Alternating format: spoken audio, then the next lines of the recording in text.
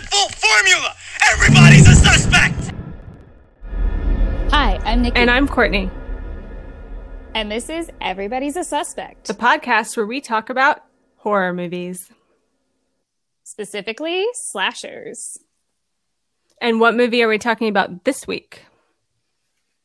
This week, we are talking about 2009's Sorority Row. And I am so excited to talk about this movie, especially because we have a special guest, my best friend, fellow horror movie lover, Tim. Hello. Hello, everyone. Oh my gosh, I'm so excited that you're here and that this is the episode that we're coming back with. Everybody, we're so sorry for taking such a long break, but COVID kind of threw a wrench in everything. I think everybody understands that. So we're coming back, and we're coming back with this awesome freaking movie. So, Courtney, this was your first time watching it. What did you think? Well, I definitely enjoyed watching it. It wasn't a movie that I'd really heard about before. I didn't know other people that had seen it, and so you obviously had seen it, and you were like, "We should do this movie." And so I went in completely cold, because how often do you get to do that? So it was definitely a fun experience for me to just not look anything up beforehand and just watch it cold. Was great. That's awesome. And Tim, I know we've watched this movie. I can't count how many times together, but what was your first experience with it? So I actually saw this movie in theaters. I remember seeing the trailer or something. I don't remember if it was attached to a movie or what it was, but I just remember thinking, yep, that seems like a movie I need to see right away. And I remember taking probably 4 or 5 friends to the theater on a Saturday during the day. And I don't think everyone loved it as much as I did. But yeah, I definitely remember seeing it in theaters and thinking, this is so much fun. And it is. It really is. It's a fun, get a group of people together, a pizza and some beer, and call it a day. Yeah, totally agree. I also saw it in theaters. I remember going with a couple of girls from my college track team. And it was really funny because they were scaredy cats. So every time you'd hear the clanking of the tire iron, I'd be like, okay, you need to close your eyes. Because they could not handle the kills. It was so funny. But I loved this movie and was they were covering their eyes. I was leaning closer to the screen oh my God, this movie's amazing. I love it. Yeah, I mean, it's a fun, it's a romp. It's a short, quick little jaunt into the woods of slasher, and it hits all the buttons. It's not making anything new, but it is it's delivering. It delivers. Yeah. So getting into a little bit of the factoids about it, it was directed by Stuart Hendler and written by Josh Stolberg and Pete Goldfinger, and based on The House on Sorority Row by Mark Rossman. I think they actually gave him a writing credit on this too, because it was his original story. But it stars Brianna Evigan as our final girl Cassidy, Leah Pipes as everybody's favorite bitch Jessica, Ruben Willis as Ellie, Jamie Chung as Claire, Audrina Patridge of all people as Megan, Julian Morris as Andy, Margot Harshman as Chugs, and then our queen herself, Carrie Fisher, as Mrs. Crenshaw. Shining light. I have a feeling one of the reasons I wanted to see this movie was because Carrie Fisher was in it. Oh yeah, I mean, she's definitely prominently featured in every trailer, every TV spot. Her. On IMDb, she's the 3rd credited. So it's. She was definitely a draw to see this film. Right. Yeah. And it did get a draw because its budget was $12.5 million, but they did make $27.2 million, which I still don't feel is that great, but at least it doubled its budget and made some money. So you could say it's profitable. Which for, 2009, which wasn't a big draw for slashers. I don't think we've had a real big resurgence of slashers. I mean, I think Scream 4 had come out, was out. Nope. Okay. Scream 4 was 2011. That's 2011. Okay. I was like, it's Yeah. this. I mean, it's this and then Scream 4, and like those are the only that I can think of like the 2010s. Those were, yeah. I think this one was released. I can't remember whether Friday the 13th came out. The remake came out before this. But then you also had, after this, the A Nightmare on Elm Street remake as well. And neither of those were very well revered. Yeah, the Friday the 13th remake was 2009, but I don't know if it was before or after. But I know it was the same year. Yeah. I think these were the only two of that year. But yeah, I think it's either remakes or Scream 4 in the 2010s. And I also am pretty sure The Orphan also came out in 2009. Yeah, so it wasn't like a real strong showing at this point, but then I think Scream 4 came out in 2011 and everybody's like, oh, slashers again. Yeah, like brought out that nostalgia from the original Scream and stuff. People were like, wait, what? This is coming back? But then it didn't, because then after that was like The Conjuring, and then everyone was like, cool, we just like gothic horror. Great. We'll just do this for 5 more years. True. Yeah. Now we have Halloween 2018 coming out, and then sad days about Halloween Kills and how it didn't come out when it was supposed to. But then I think you have movies like Ready or Not, you have movies like Hush, you have movies, you know, more independent films that are, I would say, more slashery based, that Happy Death Day. Exactly. You know, those kind of fuel that flame. But up until then, it was, I think, ghost movies, it seems like.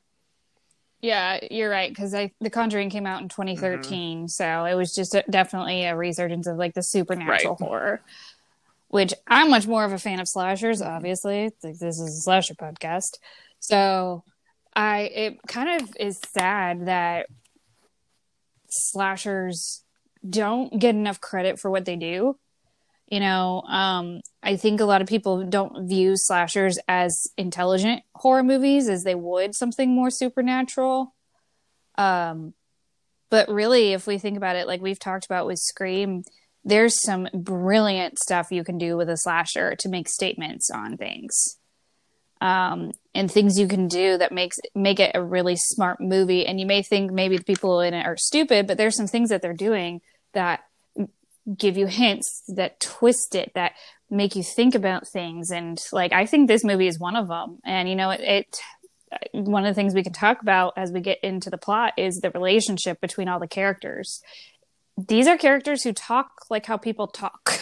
Right. And well, and I think with slashers too, I think, you know, the concept and the trope of the final girl that Carol Clover coined way back when, that's something that doesn't exist in any other genre. So the fact that you have a movie that centers on, let's be real, 4, maybe 5 female protagonists, 5 leads, that doesn't happen in other genres.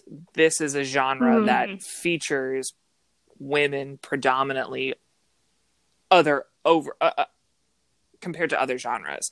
Even in subgenres of horror, you know, you don't have zombie movies that feature 5 female protagonists. You don't have ghost movies that feature 5 female protagonists.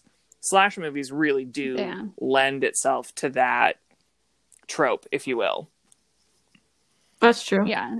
And what's interesting to me is that these are well thought out female characters written by men. And they do a pretty good job. Now, are some things problematic? Yeah, it was 2009, over 10 years ago. It's going to be a little different. But then also some of the point to those problematic things are some of these characters are actually pretty damn problematic themselves. Everyone is in college, so. Yeah, college is not a healthy place. I feel like also this is a story that a lot of people can just relate to through their own experience in some way. Because if you went to college, you were at least exposed to sororities if you weren't in one. I never went to a fraternity or sorority party in college, but I went to a Big Ten college and I knew exactly what that was.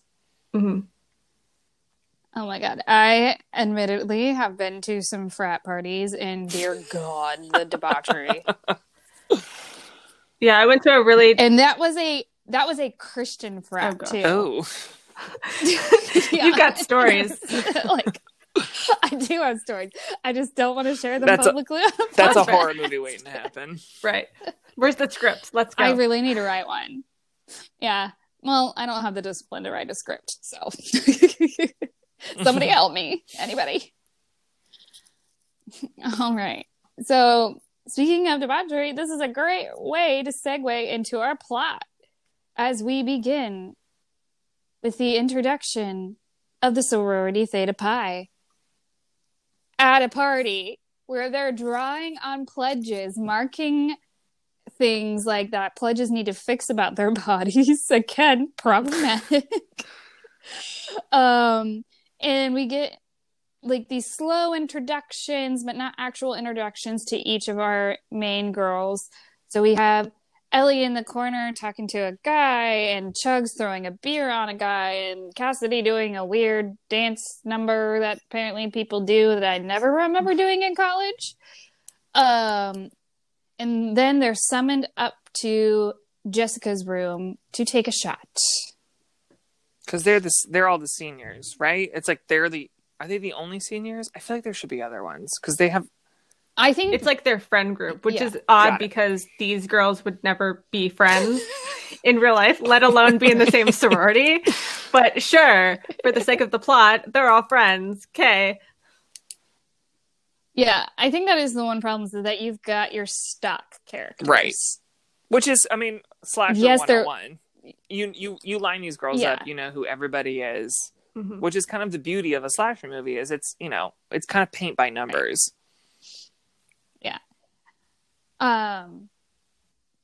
So they get in there, and they decide to take turns telling each other why they love each other. Claire, I love you because being your friend makes me multicultural without even trying. It's not problematic at all. Well, that is coming from Jessica, and as we've established, Jessica is the bitch, not a bitch, the bitch. The blonde in charge. Yeah. Yes, literally the HBIC. And then Claire says to Chugs. What does She she say says to you her? don't She give a damn says- about what anyone thinks. Like because you're always down for anything, and you don't give a damn what anyone thinks. And then she makes a really horrible comment Yes. about doing her dad. Yeah. And then Chugs tells Ellie, "You're like a spell check with a nice rack." The best of friends. They're the best of friends. Clearly.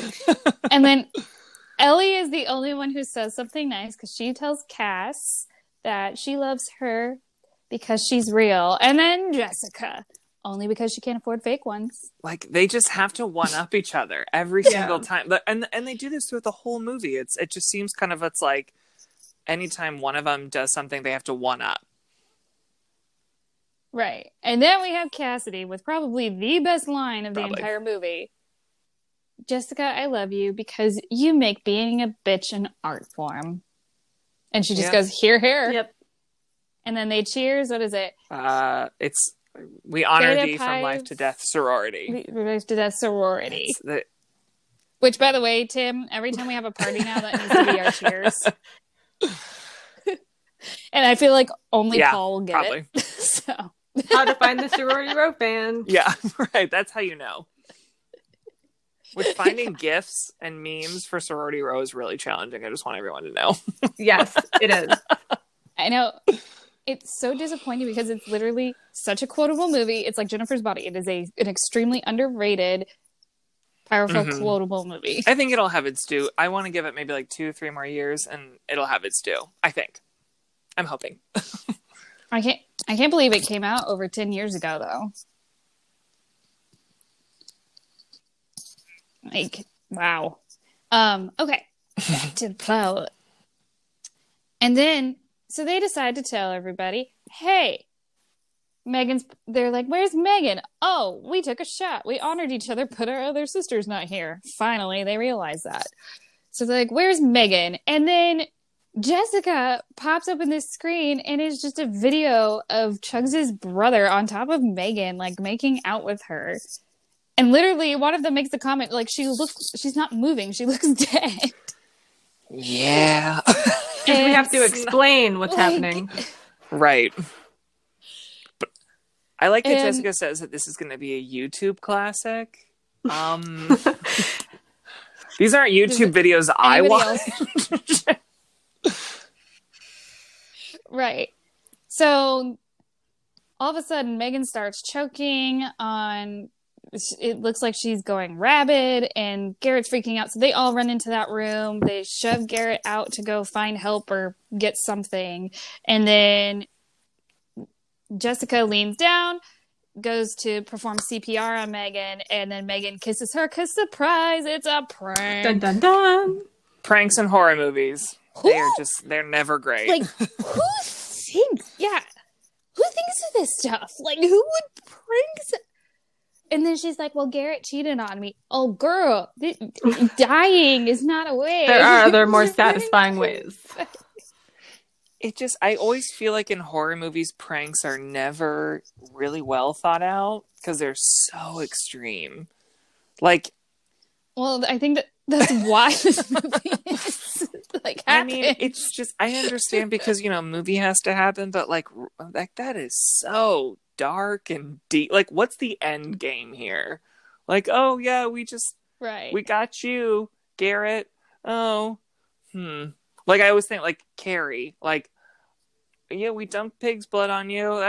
We got you. What? Like, that's so extreme. It's so extreme. It makes no sense. I don't get it.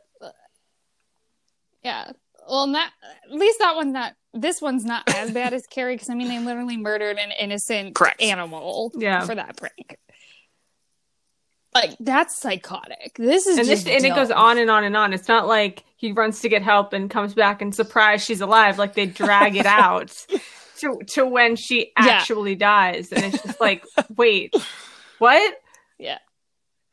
Well, I will say this probably is about the same as Carrie as far as the mental anguish of the results of the prank. Because, like, these girls take it so far. And so Garrett comes back. They're driving to this, what is it, a lake, a ravine? Mine shaft. Mine shaft, yeah. Yes, there we go. Thank you. Where they're going to dump her body. As they're on their way, Garrett's freaking out, and Chug starts laughing, and Jessica shoots her a dirty look. And so she's like, fakes cries, which is actually kind of hilarious. But then Cassidy turns around and starts to tell Garrett that it's all a prank, and Jessica goes, oh my God, she's dead. I mean, Jessica is kind of the ultimate, and you see this throughout the entire film, like, she's such a manipulator that, really she should be in politics, but, she knows how to work a room. She knows when to put it on, which we see later, like, in the jump forward. You see all of it. You see the way that she kind of plays everyone as a puppet throughout literally through the entire movie. True. So they pull over near this mine shaft. They get Megan's body out of the car, and how she knows to do this, I don't know, but Jessica says, fan out, find some sharp rocks so we can cut up the body. And then she goes to silicone float, and you just see Megan give her the bird behind, because Megan's got her phone out recording. Like, I have to at least appreciate Jessica for being, like, she's a bitch, but she's got some major wit on her. For sure. Yeah. I mean, she's the one that you are just like, oh, she's the worst, but I love her. Right. Yeah. She reminds me a lot of Gail, but at least Gail was a good person at the end of the day. Yeah, I don't think Jessica has and maybe I'm wrong, and maybe we'll discover it as we continue talking about it, but I don't think Jessica has a moment like Gail does where you're like, yeah, I can't wait to see you in the sequel. Nope. I don't think so. Yeah. So they fan out, and then Cassidy and Ellie go over to Jessica, and they're like, hey, I think this is funny and all. And she goes, yeah, that's why we're doing it, because it's funny. And she says it all serious, which kind of makes you think, like what the is it fuck? funny? Because all this Someone's time, a little psychotic. like Mm-hmm. all this time, Jessica's talking about, or like whenever she talks or like makes jokes, she's like got this little haughty smirk on her face, and she looks stone cold serious in this moment. So you're like, what the hell? Like, there's got to be something going on there, which we'll get to later on. Don't want to spoil that right now. So they all leave Garrett with Megan's body. Somebody who's in deep mental anguish. So he really thinks that she's dead, and he's like, okay, well, this body can't float. So he goes and gets the tire iron, and this is brilliant filmmaking, though, because all we have is the focus is on the girls, and you just see Garrett blurred out in the background standing over Megan's body, and you can't really see what he's doing. Then all of a sudden, he plunges the tire iron into her chest. And you just get screaming and chaos and blood going everywhere, and Megan choking on her blood. Like, it was an intense scene. It's graphic. I mean, and that's the one thing I will applaud about this movie is, like, you know, it definitely takes an homage to kind of like early 80s slasher movies where it is unrelenting in its brutality. Every kill in this movie is graphic, and it earns its R rating, which I can, I think if you're going to go see a slasher movie, it's hard sometimes when it's PG-13, as we've seen in 2019's Black Christmas. It just isn't the same. And I hate to be like, oh, the kills were lame. There's not enough gore. I hate being that guy, but at the same time, it's like, we're doing an old school slasher movie. We got to see it. I'm sorry. Right. Yeah, there was a lot more. Well, than just that. But that's another episode. They used like the death scenes to kind of bring back that like slasher sort of filmmaking mentality of like, that people are going to die, but you don't necessarily expect the manner in which it happens. Right. Mm-hmm. Like, you don't expect. I think, is this the first movie we've ever had where somebody actually gets like a tire iron in their chest? Yeah. Like, that was brilliant. Instead of just doing a regular knife, like having something different. So you're like, whoa, wait, what? What? Something you didn't think you could stab and somebody it wasn't with. necessarily Right. premeditated either, because it was just in the car. Mm-hmm. Right. Yeah, and it's an everyday object that people have in their cars, and then you're just like, oh, holy fuck, this is now a murder Which weapon. now, anytime Okay. I see a tire iron in a car, I'm just like, I don't trust this car or this vehicle. I have to leave right now. This is a car I should not be in. Yeah. So Megan has a tire iron in her chest. She did. Everybody's freaking out. And of course, the first person, after all the chaos, to collect themselves is Jessica. And she formulates a plan. Say what you want about Jessica, but that girl is a planner. She thinks on her feet. rallies. Yep. Yeah. So Cassidy and Ellie had tried to save Megan, and Cassidy put her coat over Megan and was trying to stop the bleeding, which I get, you're supposed to put pressure on like a wound if it's bleeding, but yeah, that probably was not going to work in this case. I think just Megan was just dead. So we've got to talk a little bit. We've talked about the relationship between these girls, and they're just like mean to each other. But this is the instant where you kind of realize the actual relationship between all of them, because Jessica manipulates them to turning on Cassidy at this point. Right. That's yeah. Because true. I think Cassidy is. I mean, again, we all have our stock characters. Cassidy is kind of the do-gooder final girl character, and she is like, the first thing we're going to do is we're going to call the police. We're going to do that. We're going to take care of it. And Jessica understands she gets the situation and is kind of like, all right, this isn't going to look good for us. We're never going to have any future.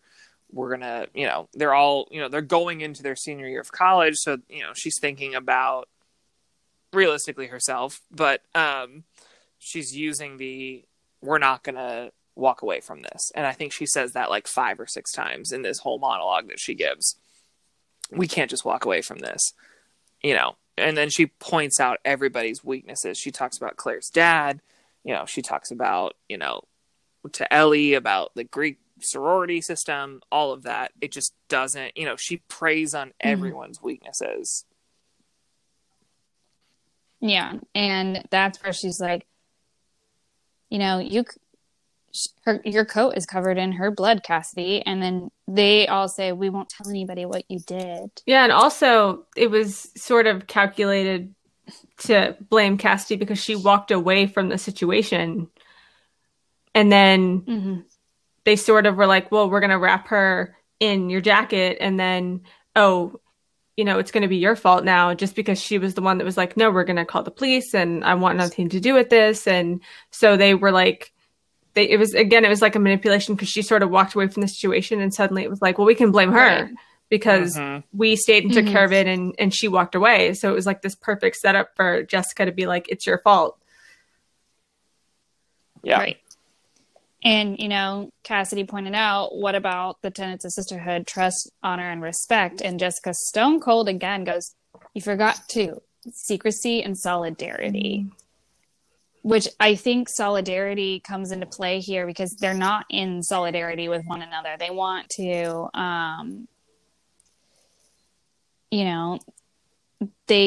Cassidy isn't with them. And I think we see that because then we get the jump to a year later at graduation, and Cassidy is not living with them. She's not talking to them. She's not interacting with them. They're all together, including Ellie. And the only reason Cassidy ends up going to the sorority party, even though Andy, her boyfriend, is like, hey, like, why don't we not go, is because her mom's a legacy. Yeah. An alumni. She's the legacy. I don't know. I don't know anything about sororities. So they're there. They go there to the after party. And I love it because Cassidy's mom just completely side-eyes Jessica. And she knows exactly the kind of person Jessica is. And it's really funny. Just in that quick little moment. But Jessica's giving a speech. Everybody's gathered around. And all of a sudden, this figure starts moving throughout the crowd. And she's covered by sunlight. And you're like, okay, well, who's this person? What's happening? And then she gets closer and Ellie screams and faints.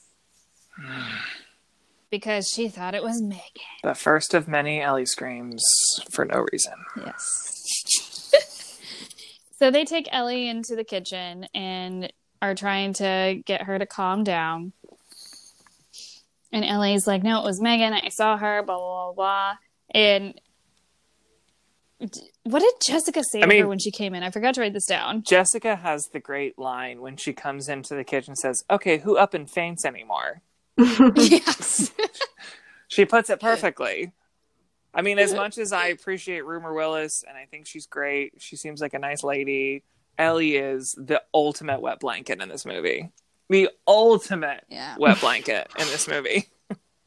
I feel like they could have done so much more with her, especially because Rumor Willis is pretty talented. Yes. And she's fun and could have done so much more as Ellie, and they did not give her character enough to do. Right. I mean, I think yes, all these girls have defined personalities. I think 2.5 of them have really well-defined characteristics and traits. But I think a lot of that does stem from the fact that they are playing tropes of the slasher. Right. Again, we'll get into it as we get further into the movie. Because I have thoughts. Right.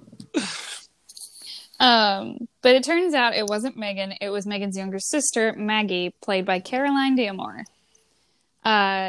She introduces herself, and Jessica's like, get this bitch out of here. Friend me on Facebook, I'll totally confirm. It's the weirdest interaction, though. It really is. I mean, it is. I understand that, it's hashtag red herring, but it is. It's so This whole conversation in the kitchen is bizarro land. Yeah. Then Maggie leaves, and in comes what's his name? Oh yeah, aptly named, looks like every other white boy ever, Kyle, and Jessica's boyfriend, and the awful, disgusting, waste of space human being Mickey, Claire's boyfriend, walk into the kitchen. Chugs claims she has to go to therapy. They're like, get us drugs. She's like, oh, I have to do more for that. Because apparently she sleeps with her therapist. So, I mean, everybody gets theirs some way or another. Good for you, Chugs, I guess. But it's a little weird. But I guess that's how she gets her drugs. I mean, everybody has their vice. Okay. So there's a lot happening in this little mid-sequence where, you know, you've got Claire and Mickey fucking in the hot tub. You've got Jessica meeting Kyle's dad, who obviously is a Republican, just saying. And you kind of get a little glimpse of Jessica being given a taste of her own medicine and being told that she's not good enough, pretty much. And then you've got the scene where Jessica clearly can't give a shit about anybody else but herself because she tells Claire, or Cassidy, Jesus, C names, that, you know, Ellie doesn't have to write return papers for anymore. Why does she give a fuck about her? So there's like a lot happening in this little middle sequence. But I kind of want to just jump to Chugs. So we get to this therapist office, and it's got that greenish, bluish hue to it that all of those movies around that time had, where you're like, okay, this is about to be a kill sequence because this just became cold. So she goes in and she picks up a bottle of liquor and is walking around, finds her therapist in his bed, handcuffed and practically naked. And he's like, okay, find the keys. I'll give you the good stuff. She's like, fine, whatever. Goes to the bathroom, is poking around in the cabinets, and she closes the mirror, and she goes, cheers, slut. Love that line, too. I mean, again, this part is, I think, I don't know. I'm trying to look at it not from a 2020 lens, but it's hard not to. Because I feel like it's such a, like, why is his therapist office in his house? Like, that's weird to me. You know, I go to a whole different, like, office building to see my therapist. Like, I don't know. Like, it's weird to me that this would happen. But again, it's, you know, #movie. But then that seems like a cheap excuse. Right, but also, you know, at what point do we excuse these problematic depictions? You know, her therapist is abusing his client or his patient, Dr. Privilege, by promising her drugs, which I'm sure is not helping her therapy at all. And well, it's also not just her in exchange for sex. Because clearly he said that things went short with his last patient. That's what happened. You know, that's why he's in his current state. So it's like, it's gross. Yeah. Gross. So, you know, and this is where we go back to talking about how, the writers did some problematic things with these characters, but also kind of showing how Chugs is supposed to be the party girl. She's supposed to be fun and flirty. She's the one that's taking her top off and summoning the killer with her sexy dance or whatever. Right. Going back to the final girls. But I think this also, if you can look at it on the flip side, it gives a different perspective to that party girl. Like, okay, maybe she's a little fucked up. Maybe something happened to her. Maybe like there's a lot more deeper insight to this person than we thought. You know, there is a lot to be said for a little bit more of a deeper character, but I also don't want to excuse them making this character a little bit more interesting and different by giving her trauma. You know, and that's something with female characters that writers have done throughout horror movies, is they're interesting because trauma. Right. Well, and I think that her and again, we don't get this backstory. We as the audience kind of have to fill that in, which is fine. I think as horror fans, we're all used to this. You know, we can figure out what Chug's life looked like. I would say even before the incident with Megan and her brother, because again, I feel like it's so pushed to the side that it was her brother that ended up killing Megan. You know, they talk about it a little bit when they're at the mine shafty quarry area, but not really. They, you know, it's like my brother's not going to go to jail for a stupid prank. No way. She has that line. She has all those things. I think that she was doing what she was doing with Dr. Rosenthal before any of this happened. So I think that's kind of like, okay, there's a whole story there. There's a whole, and I think with Jessica too, you know, Jessica's got a whole, you know, the scene with Kyle's dad is really telling of her character. Okay, so she's got a whole other bag of stuff going on because she's chosen to hitch her wagon to Kyle, who is second rate to Mickey, of like dick boyfriend, terrible boyfriends. You know, but there's a reason that she's with him, and there's a whole situation happening there, and that's what's so great about these kind of slasher movies is, yes, you can look at them and you can see them so one-dimensionally and say, oh, well, she's the bitch, she's the party girl, she's the virgin, you know, whatever. But you can really dive into the character and really, you know, if that's something that you do, you look at them and say, okay, well, there's something else happening there. I understand you. I understand what's happening here because movie has to happen, but also let's dive in a little deeper. And that's why we're here right now. But, you know, I think with Chugs, I think you can look at this scene with her therapist and think, this is gross. I don't like it, which it is. But there's also something else going on under the surface. That's, of course, not going to be talked about in a 1 hour and 40-minute movie. But, you know. Yeah. It's a lot. But, you know, the therapist definitely gets his comeuppance because we hear this clanking of a tire iron, and then the therapist sees somebody, and we see this cloaked figure, and a tire iron gets thrown, and we just get some blood spatter.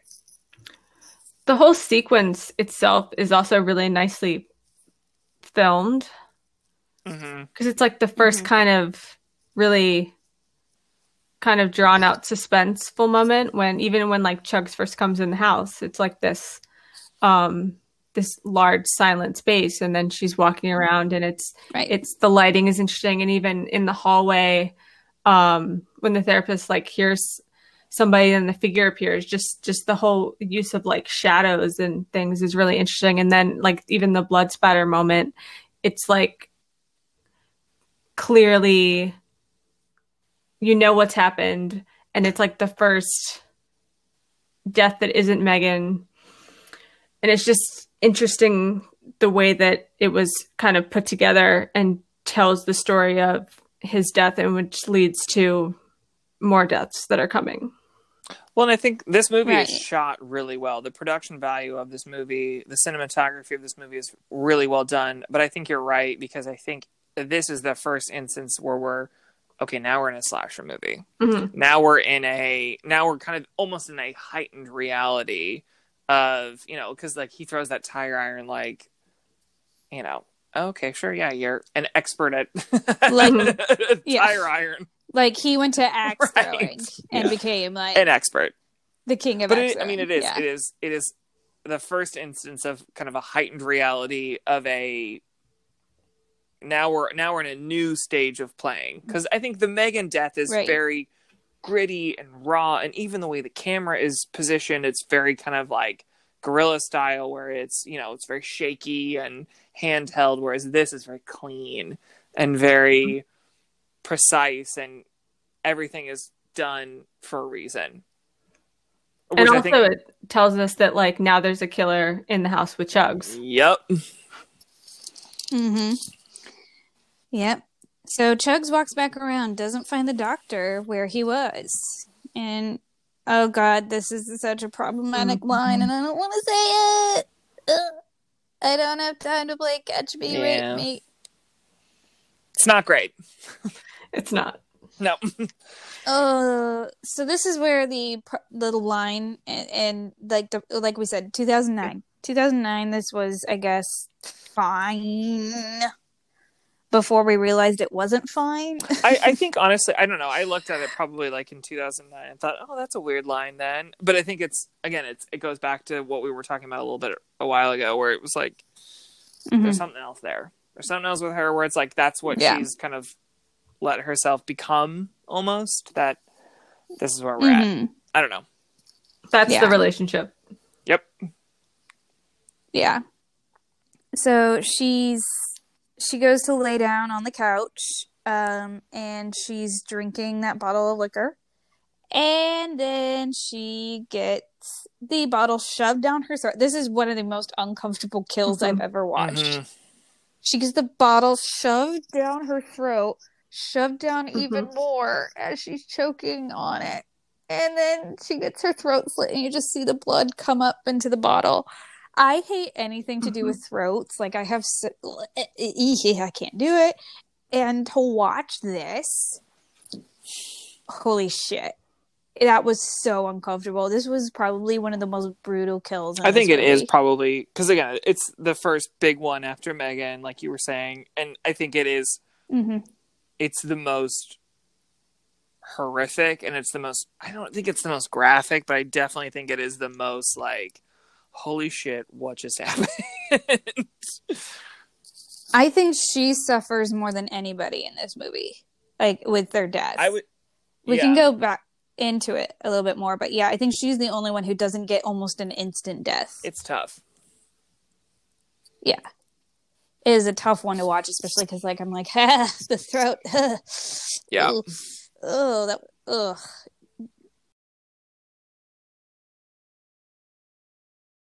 Can we talk about the shower scene for a minute? Because that's what you do. You go into a shower and you talk about the night you murdered someone. In a public shower. But right? At least, yeah. But, at least we get a little bit more of a sense of who Claire is and how she's actually feeling guilt over it. And then Jessica just doesn't feel any guilt at all. Well, because she even says to Claire, because Claire says to Jessica, I've always had your back. And Jessica's response is, but you've never had a backbone. Never had a backbone. I mean, again, I think Claire is the Gretchen Wieners to the Jessica Regina George, which again, those movies came around at the same time. So like that kind of mean girl mentality is there. So you see it in this, and it's, I think Mean Girls was what, like 2005. So it's there. I thought it was 2003. Who knows? My years have been all off. I don't know. I know I saw it in high school. That was the year I was in high school. I don't know. But it really is. It's showing that Claire's kind of almost just like a minion of Jessica's. And you see this throughout the entire movie, that Claire is just there to be Jessica's pawn, almost. Yeah. It's kind of like her agency relies on what Jessica's agency is. So it's just unfortunate, like, that Claire is like that. But I mean, there are dichotomies in relationships where it is going to be like that sometimes between friends, which I don't think is really a friend relationship. I think it's just, this person can protect me or hurt me, so I'm going to go with the protecting part. So it's more out of necessity than it is an actual friendship. It's better to be suffering and like loved than be kind of on the outskirts and have nothing. And that's kind of what the sororities are too, is because like you have to get into them and you have to be like accepted. And it's like, oh, well, you got in, so you're like somehow already better. And we're this whole group of people. And like we might not all, there's like a hierarchy of like who's older and who's the big sister and who's the little sister and who does all this. So there's like already set in place kind of like almost personalities of like how you're supposed to act and like who's in charge. And that can really like mess with the dynamic when something serious happens. I mean, you're voted on to get in. Yeah. You know what I mean? Like they have to pick you. It just, like, oh, you're easy to manipulate. Okay. Come on in. Yeah, that does not sound like my type of place. No. Oh, goodness. And then obviously they're talking about it, and there's a girl in there, Joanna. She is credited as Sure. Joanna. Overhears the conversation, and she almost drops a bottle of shampoo, which would indicate that she's there. After Jessica's like, anybody who's not a senior needs to get out, and we get a gratuitous tit scene with Jessica making a girl walk through the house naked. And then they leave. Claire and Jessica leave, and Joanna she hears some sounds and makes her nervous, as it should, because the shower curtain gets pulled back. Surprise, it's the graduation guy. He murders her. Poor Joanna. Total innocent here. Doesn't even have a line. No lines. Just a naked girl in a shower dying. Bye. Poor girl. And she gets that tire iron right up through her throat. Another uncomfortable thing, because then you see it through her mouth. Ugh. Alrighty. So now we head back to the party. And, of course, Mickey is trying to grind on Claire, and she's like, I ain't having this. And they get in a fight.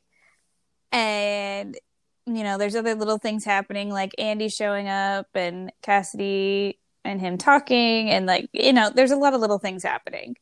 And so Mickey goes out, and then he tries to... Are these girls, like, freshmen? Like, he's, like, scamming on these freshman girls or something like that? I think so, because I think he's got, like, you know, he's got that, like, bro mentality of, like, his ego's bruised, because Claire just is like, I'm over you. I'm done with you. And then he like comes after Ellie really quickly, and it's like this whole oh my god, this whole thing with her. He's just gross. He's just gross. Okay, so it's the whole thing of where he's like, you know, come on, Ellie, you know, blah blah blah, and she's like, if you fucking touch me again, I will fucking kill you. Yeah, he's like, you're prey on the shy girls. I needed, yeah. Like, Courtney, I imagine you doing the exact thing to somebody. Oh, I have, but I'm not as shy as Ellie. You will be like, I will fucking... Because we've been out together a lot, and I know that you can definitely hold your own, but I literally would love... I've never heard you say it, but I also am glad we've never been in this situation where you've had to.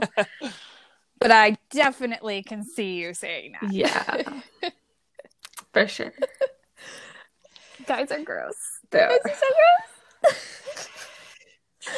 But again, they're feeding into that whole trope of like fraternity guys, and they're at the sorority party. So it's like it's giving you this narrative. So and trying to make you care about the characters.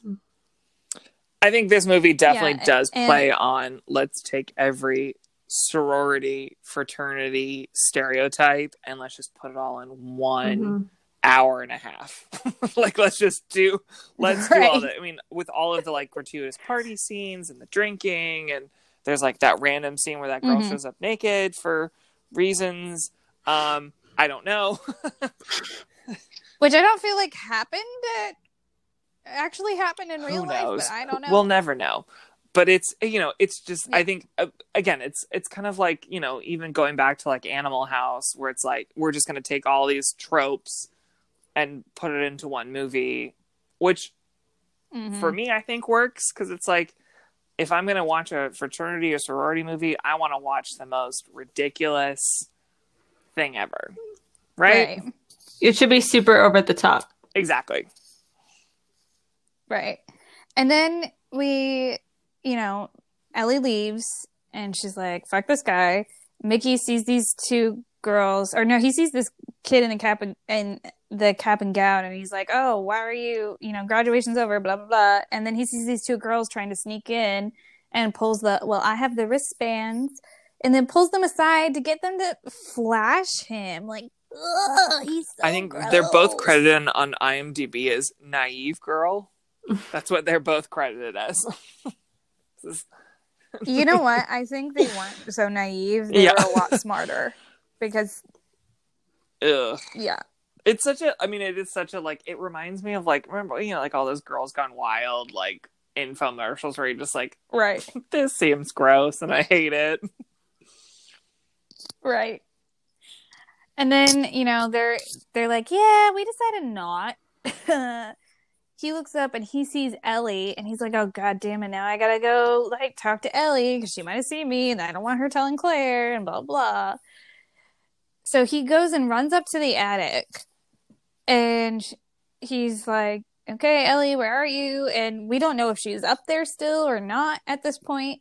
But all of a sudden, this character comes out and breaks Mickey's freaking leg. Like, full on snaps it. Okay, when I went back to Chug's suffering, no, I think Mickey I was might I was gonna say, I think Chug's is number one because it's pretty grave. I would say Mickey is. I just don't want to give Mickey the credit. Mickey is. I know. Do we care? Right. Like, do we really care? I guess for me, yeah, Chug suffered most because I actually like somewhat cared about Chugs, whereas Mickey, I'm like, right, it's fine, it's fine. You probably deserve I would say that. I think the first two deaths are, aside again, Megan's the first, whatever. Chugs and Mickey, I think, are the two big ones because I think going forward, as we will discuss, these are the first two. They're the most brutal. The rest of them feel to me very kind of like, okay. We don't actually get like chasing or kill sequences or build up like we do with those two. But the sluttier you are, the sooner you die. Correct. Can we like reverse that at some point? Because I mean, it's 2020. Everybody's slutty now. Yeah. Doesn't mean we should all die. I mean, again, it's 2009, so we hadn't really like evolved, and again, like sororities and stuff. So it's getting better, but yeah, that's just it does play on that trope of like, oh, they're sluts, they're gonna die. Okay. Again, I mean, this movie isn't. First you slut, then you die. Not rewriting history of slasher. No, this ain't no cabin in the woods. It is right. No, to the point. This is to the point. Yeah. All right. So Mickey goes and crawls to this. What is that? Like is that a dumbwaiter? Yeah. Or it's like an older mansion.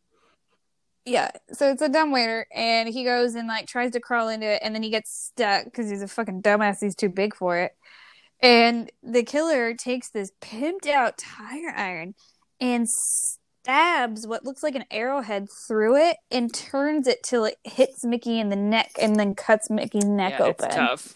And Mickey is dead, and it turns out Ellie was up there watching it the whole time.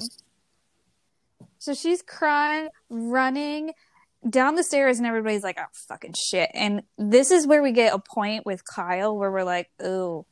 Because he grabs Jessica's arm, and he's like, you better make sure everything's okay. Like, almost like, in a way, an abuser would talk to his victim. I mean, this movie should also just be called like #red herring, because everybody in this movie, I think with the exception of like Cassidy, is made to be out the red herring. I mean, everybody. Right. Maybe Claire too. I think Claire's probably the only other person that's like, no. Everybody in this movie has a motive, has a reason to be doing what they're doing. Right. And they throw out little hints about like, oh, here's Jessica's red herring, and here's this red herring, and exactly. Yeah, it's just like a whole part of the plot now. Yep. Mm-hmm.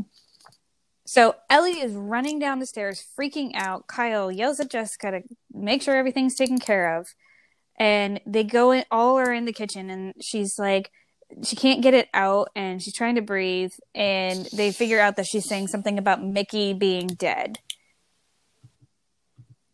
So Cassidy and Jessica go up to the attic. I fucking love this line, Tim. I think you would want to take this line, so I'll let you. They go up to the attic, walk in. They see Mickey's shoes, and Jessica has a couple great lines in this scene. you know, Yes. she says to Cassidy, she goes, you know, when you're sarcastic, you sound like a bitch, and nobody likes a bitch. But then they come across Mickey, and he goes, well, that's Mickey. I recognize those ugly ass shoes anywhere. You know, it's like, it's just one after the other. Yeah, and then Cassidy goes, do you think he's dead? She goes, well, he's got a fucking tire iron So, in yeah. his throat. I do. Just a little bit. And then they receive a text message asking them, apparently from Garrett, asking them to meet at the mine shaft in an hour. And they're like, okay, we got to delete this before Ellie sees it. And you hear Ellie scream in the distance. Jessica goes, shit. So what do you guys think about them hiding the original text from Ellie? Well, they're always trying to like protect her Mhm. because she's like the shy, scared one. So she's never really, she doesn't really have any like agency when we meet her. She's always like got her hair's always like covering her face and she's looking down and she's not like engaging with the group. And then even when she's upset and she sees Mickey murdered, she's like crying hysterically and she can't get the information out. And they're all just like, well, Jessica is frustrated with her. So it's just like, she's just like the shy, scared one that can't do things for herself. Yeah, I mean, I think Right. she really does. I mean, I think at first, if you go in blind to this movie, if you've seen any slasher movie, she is almost set up to be kind of your final girl, your kind of like timid, shy one. But as the movie progresses and we meet Cassidy, she almost just becomes, I mean, she's such a wet blanket that it's just like, girl, come on. Yeah. Which, you know, is very frustrating because you get that moment earlier, like we talked about with Mickey, where she's Yeah. like, I'll fucking kill you. And then she doesn't do anything much with Until the that. very end, which I know, Nikki, you and I have talked about. We'll get to that. We'll get there. We'll get It just kind of seems like they're all the big sister and she's the little sister, and they all are kind of just like, I can't with this one. You know, again, it's the concept we were talking about earlier Yeah. in the episode where it was like, you know, you're kind of, why are you all friends? How are Yeah. you all friends? I'm confused. Just Like, because it's a movie. right. Like Jessica and Ellie in real life would Right. like not even speak to each other They would never be in the same circle ever. ever. Like I could see like Claire and Like, I Jessica, could- Claire, Jessica, and maybe Cassidy and Chug. I can see everybody, but Ellie just doesn't fit in anywhere. Well, here's what I see it. Claire, no, not Claire, but Cassidy and Jessica may be friends in high school. Grow apart. But then, like, I could definitely see Cassidy being more friends with Ellie because she doesn't give a shit more Yeah. about stereotypes or like that as much as Jessica does. So, like, I could definitely see Cassidy and Ellie still being friends, but definitely not even Cassidy and Jessica at this point. Like, they would be frenemies at Yeah. best. All right. But yeah, I think they do. I mean, I know it lends to like how the movie progresses, why they hide the text from Ellie, but at the same time, it didn't make much of a difference. So now we've got the girls leaving the party to head out to go to the lake. And then we get a scene where Jessica, there's somebody standing in the road. Ellie screams and Jessica slams on the brakes and Cassidy goes, Ellie, you've got to stop doing that. It's She's true. definitely some comic Which I- relief when it's necessary. Yeah. Yeah.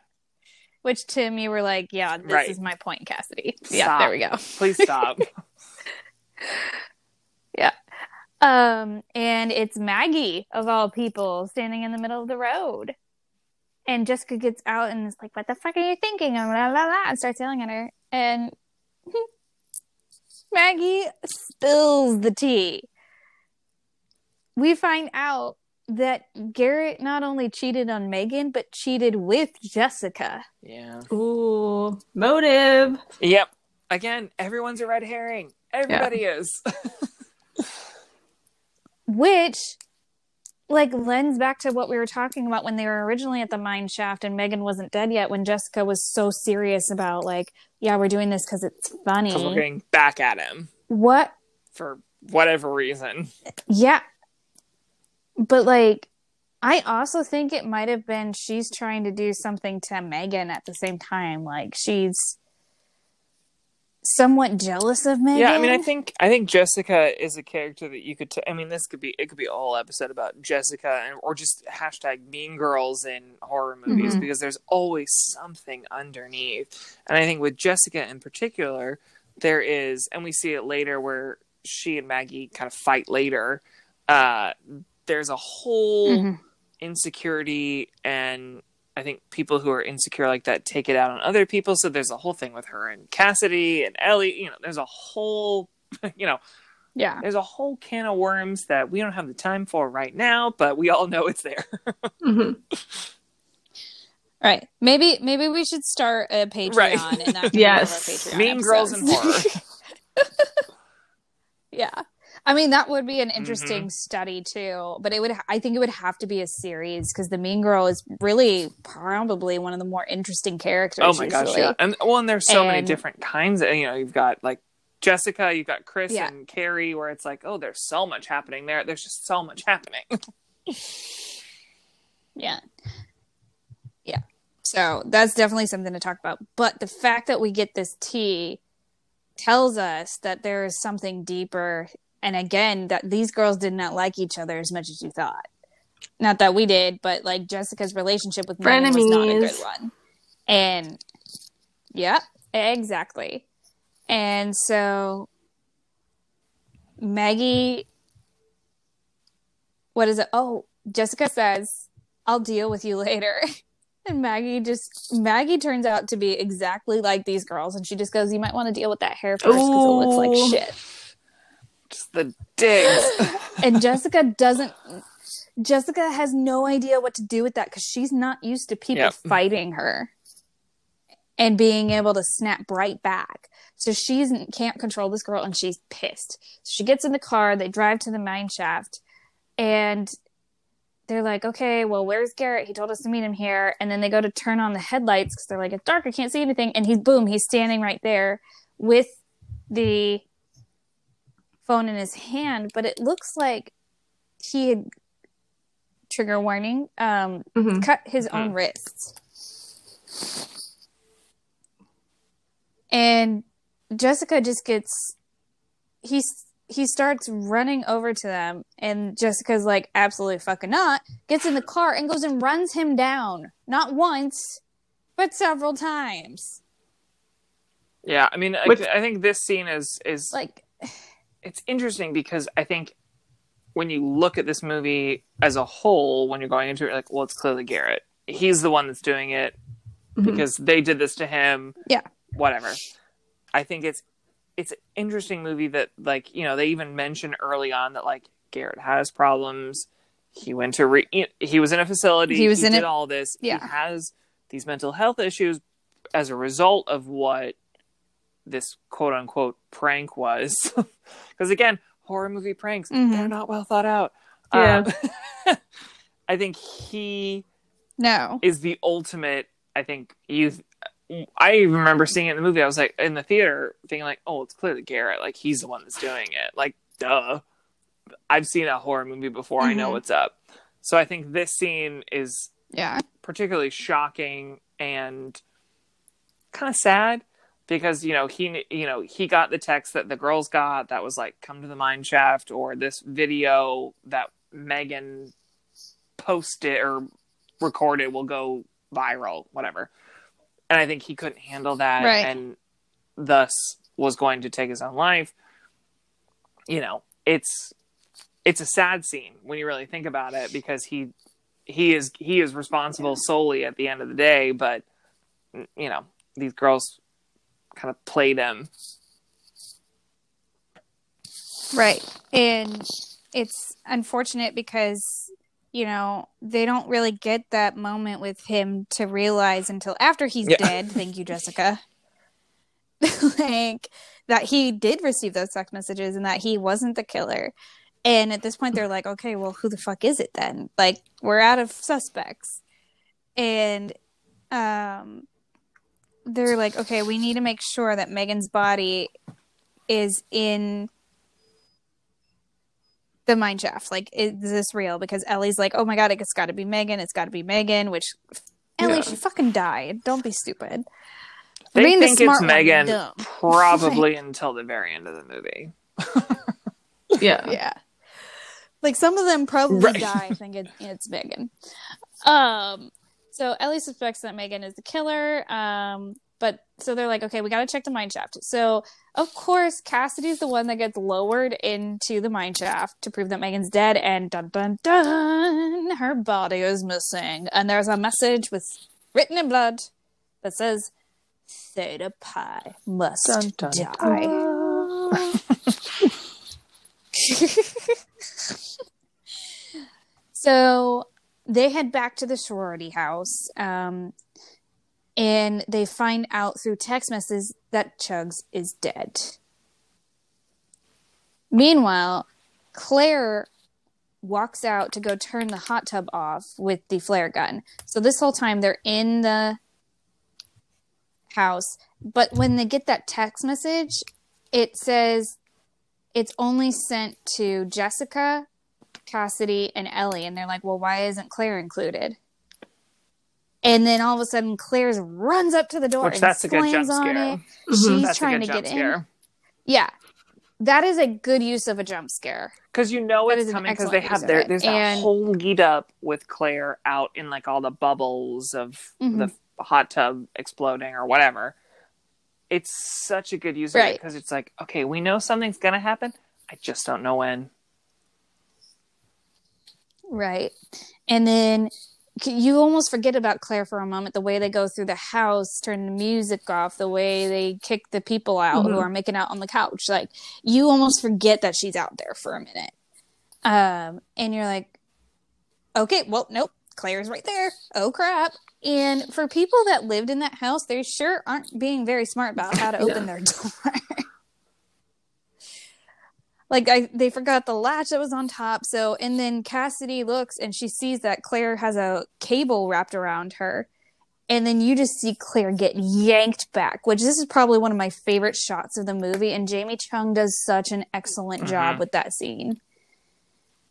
Like her screams are authentic. She's clutching at the ground as if she's going to be able to dig her nails in and stop from getting pulled back. Like, she does such an I think incredible this is job probably in the this best scene. set piece for a kill in the movie because I think it's such a different thing that we haven't seen before. Where it's like, you know, we're taking something that's common and making it spooky.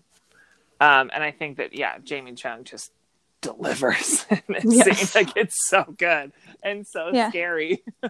And then and you see her pop up in the middle of the bubbles and stand there, but you can see her like frozen but still shaking, and the terror that she's feeling you can feel too, and it's just so good how she acts that out. And then she gets pulled down and you see a struggle happening and then just a flare. And surprisingly, the girls can get the door open now. Which, fun nod to the original, the little cane that Cassidy grabs is the cane that the house mother in the original uses, which I think they kill her in the original, and I think the killer uses throughout the rest of the movie. I think. It's been a minute since I've seen the original. Ooh. Yeah. I'm pretty She sure it's does, the house I know mother she that dies, dies. but Yeah. I feel like the bird, it's like a bird cane or something. I don't know. Yeah. But yeah, I love the little nod. Yeah, the little nods to the original is great. And that little like piece is awesome for this. So Cassidy runs out with the cane towards where the flare was, and she walks up, and in the midst of these bubbles in the ground with the flare still going inside Claire's mouth, you just see Claire's burnt face with shocked wide eyes dead on the ground. That scene I don't think I'll ever forget because it's been one of the most shocking deaths I've ever seen in a horror movie, in any movie at all. Like, I did not expect this. There's also a really good use of lighting too, because they're outside. The whole area is covered in the bubbles from the hot tubs. You can't see what's going on, but you see the flare, and it doesn't just die out; it keeps burning, and then you see it in Claire's mouth when they get there, and it's just like a really interesting way visually to tell the story of her death and them finding her dead. I think it's way more interesting than if she had got shot in the chest or in the hip or stomach or anything with the flare gun. Like, no, straight in the mouth. Which I do want to talk about later on with another death after that one. So we'll get there in a little bit. So remind me that we need to do that. Okay. So Claire is dead. They go back in the house. They lock everything down. They're kind of creeping throughout the house. They're going upstairs, and Jessica goes into her room and finds Maggie in her bed, unclothed. Like in full-on, like, traditional, like, first girl in horror movie death outfit. It's like underwear, bra and panties, men's shirt, tube socks. I was like, throwback. Right. It's like, that's what you get killed in a horror movie, just so we're all clear. That's what you wear. Right. And then she's like, well, I met this really cute boy. This boy, pointing to a picture of Kyle, which leads to a big showdown between Megan and Jessica, fist fighting and wrestling each other. It's Kyle, a lot of hair nowhere pulling. to be found. Yeah. Yeah. The full-on girl fight. Yeah. Yeah. Which, funny thing, my mom has always said as a teacher, she'd rather break up a guy fight than a girl fight. Because guys will stop. Yeah, just girls dig their will not. claws in. Yeah. And with and Which pulled out hair Cassidy, of extensions. course, has to be the teacher being like, oh, yeah. Yeah, for sure. There's hair definitely ripped some out hair of the scalp. hair Like, left over and some nails. Yeah. So Cassidy has to go and break him up and be like, shush, shush, shush, shush, shush. You know, he's probably inside the house. And Maggie has no idea what's going on. So then Jessica obtains the axe and is like, fuck this shit. And they hear scraping again, and she goes around the corner and gets a shotgun butt to the face because it is Mrs. Crenshaw. And she goes, I know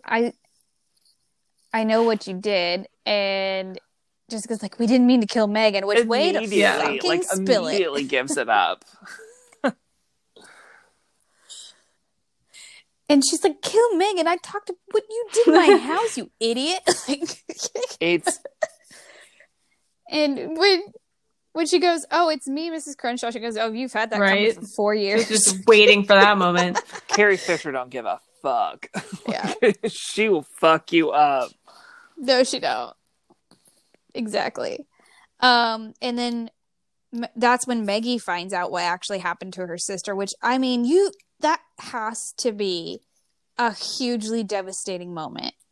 And, you know, I think at this point she's not going to be thinking straight. So she's like, I've got to go find Megan. But also at this point, too, because as soon as Jessica's like, we didn't mean to kill Megan, they're also like saying that they think Megan is also the killer, that she's not actually dead. Right. So it's like we killed your sister, but actually she might not be dead and she might be trying to kill us all. So it's like not the best mental place for Maggie to be.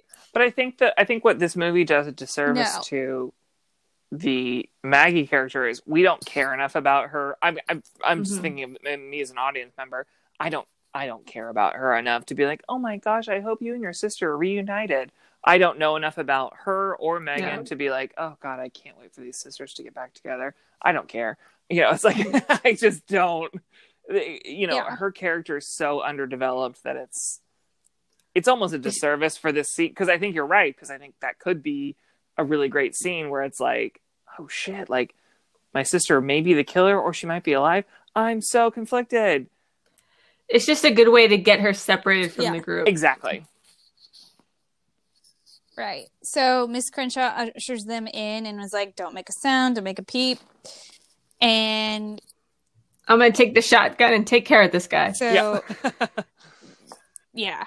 so she's got them all in the room. And then, you know, we hear shotgun shots and we're not exactly sure what's going on. And then we see Miss Crenshaw take on the killer. And she's firing these shotgun shots at the killer and missing, which I feel like, oh, come on. Carrie Fisher hit like stormtroopers moving in the air with blasters. Like, you can't tell me Carrie Fisher's gonna miss a killer from across the room with a shotgun. He's also like, not. I mean, a house mother might. Right. But he's no ghost face. Like, he's not like, he doesn't seem very athletic to me. Like, where he's like popping out of nowhere. But again, you know, I'm not a marksman, so I can't comment on like what it looks like to use a shotgun. I mean, I've fired a shotgun before, but I can definitely tell you it's not easy. I've never fired it at a human. I fired it at clay, but if I can hit a moving clay throughout the air with absolutely no hand-eye coordination, she can hit a killer from across the room. Okay, you can't tell me otherwise. This is the part of the movie where I was like, okay, disbelief. Well, also because it's not Carrie suspended. Fisher, so we're all, you know, let's be real. Yeah. I run a house with 50 crazy bitches. Right. You think I'm scared of you? She plays. You love her. I mean, she does her job. She does what she needs to do. It's great. I like the line when she eventually gets killed and, you know, or is stabbed and says, "Don't you lay a hand on my girls." I think that's a very sweet line because you can tell that, and again, Carrie Fisher was an amazing actor who can deliver. So, yeah. And not to mention, it like shows that Mrs. Crenshaw actually like gave a shit. She wasn't just a house mom person. Yeah, like she actually like gave a shit about the girls. Yeah, she hated Jessica, but I think she really cared about protecting them. At the end of the day, she and would keeping still them protect safe. Jessica. Whereas, like in the original, like the Mrs. Crenshaw in the original is a huge bitch. You're like, why do you have this job? Yeah, right. So we go back to the girls in the room, and they hear the shotgun blasts, and Maggie is freaking out. She's like, "No, I need to go find out if this is my sister." And Jessica, "Oh no, don't go out there." And it receives a very nasty glance from Cassidy, and she goes, "What? I tried to warn her." My favorite Jessica line. I really do think that's my favorite Jessica line. What? I tried to warn her. Don't go it's out all there. in the delivery. Exactly. All in the delivery. You know, I don't think if anybody else aside from Leah Pipes had played this character, with, it would have Gail worked. Weathers, Courtney Cox. Like, you could, that's the, stock bitchy character, but you put it in the hands of a different actor, it just isn't the same. It doesn't have that same gusto or smirk or, kind of wink to the audience of like, you hate me, but you love me. And I just keep going back to that. These were men who wrote these female characters, and they wrote them really well and like as real women. Like, I talk like that. I can be a sarcastic bitch sometimes. Like, and they wrote them like these lines are super great. But again, Leah Pipes delivers. Like, I can't imagine anyone else playing Jessica at this point in time. So Maggie runs out, and the girls think that Miss Crenshaw might be dead, so they need to go get a cell phone. So like, oh, Mickey's cell phone in the attic. So Jessica and Cassidy go upstairs with the axe. They tell Ellie to stay there, and so they go up there, and they go try to get Mickey's cell phone, and that's where they run into Kyle, who is not wearing any pants. Oh, Kyle. Because of course not. Yeah, of course not. Yeah, because, and then Jessica literally has to ask him, "Why aren't you wearing any pants?" Jessica, you're smarter than that. Come on now. And then I just love this because she's just like, "What the fuck? Why aren't you wearing any pants?" Like, and then she's like, "You fucker!" Which this fight scene between like her and him and a little bit Cassidy is such an interesting one because it's, I don't know, it's it come kind of, there's so many fight scenes in this movie. Everyone's fighting everybody, right? But I think what's great is that Jessica has this itty bitty redeeming moment where Kyle is trying to almost choke Cassidy, or like, is it me or does he get kind of like creepy definitely. Oh, for sure. with her. Yeah. And, like, he's trying to dominate her in every which way, and then Jessica comes back and knocks his ass out, which is fantastic. So Jessica does get, like, that little moment of redemption right there, and is like, you know what, we're in this together now.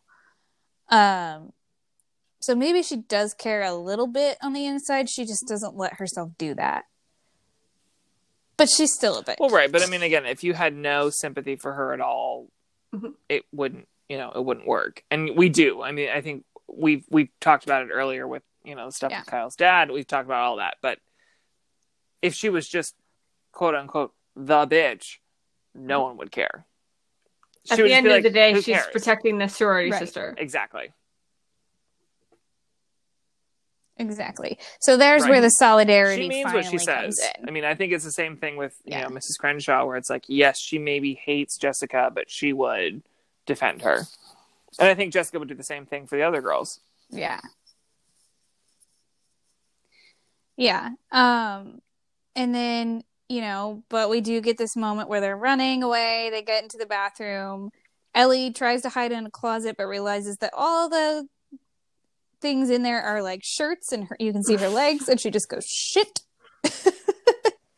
Which she needs more of those moments, and I'm so frustrated. But anyway, so they run into the bathroom, and they're like, okay, maybe he won't find us now. And so they run into there, and they open the shower curtain, and oh my god, it's Megan's body. Which, this is my favorite Jessica line. This is my favorite Jessica line, which she goes, oh my god. I have it. Why so did if it you're just ready. like fall out of my head?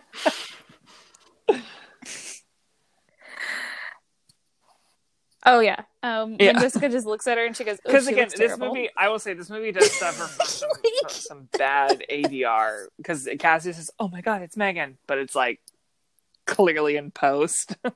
Yeah, you're like, oh no. Yeah. Right. Then So you go it's like it's the payoff. Terrible. You get this really shitty ADR. Oh, it's Megan. Look, it's Megan. Because we couldn't tell from the decomposing corpse. Right. With the hole in her chest. See, I wish we could have had the moment where it was like, where Cassie just goes, oh my god. Like, as it dawns on them that they're looking at Megan's body. Instead of, oh my god, it's Megan. Like, let the audience be smart enough to figure that out. Well, who else would have a rotting corpse? And this is the moment when they know that Megan is not the killer. Right. Right. So they're like, well, fuck, it's got to be Kyle because he's running around pantsless in this graduation gown. And then he breaks into that bathroom. Yeah. Full on Jack Torrance. Exactly. Shining style. I'm almost surprised that he didn't say, here's Johnny. And let's be real. Right? Yeah. And knocks Jessica out. And he's done that before. Nose, knocks her out. Oh boy. Oh. Yeah, we could unpack that in a separate episode too. So, and then he breaks in and starts fighting with Cassidy, pins her up against the wall with like the axe or like drops the axe, pins her up against the wall, and is like, we're gonna do this, you're not gonna tell anybody or I'll fucking kill you. And then surprise axe to the head, and Kyle is dead. Yeah. What? And it's Andy. Oh, remember Andy? He was a character in this movie. Yeah. He was not even in town.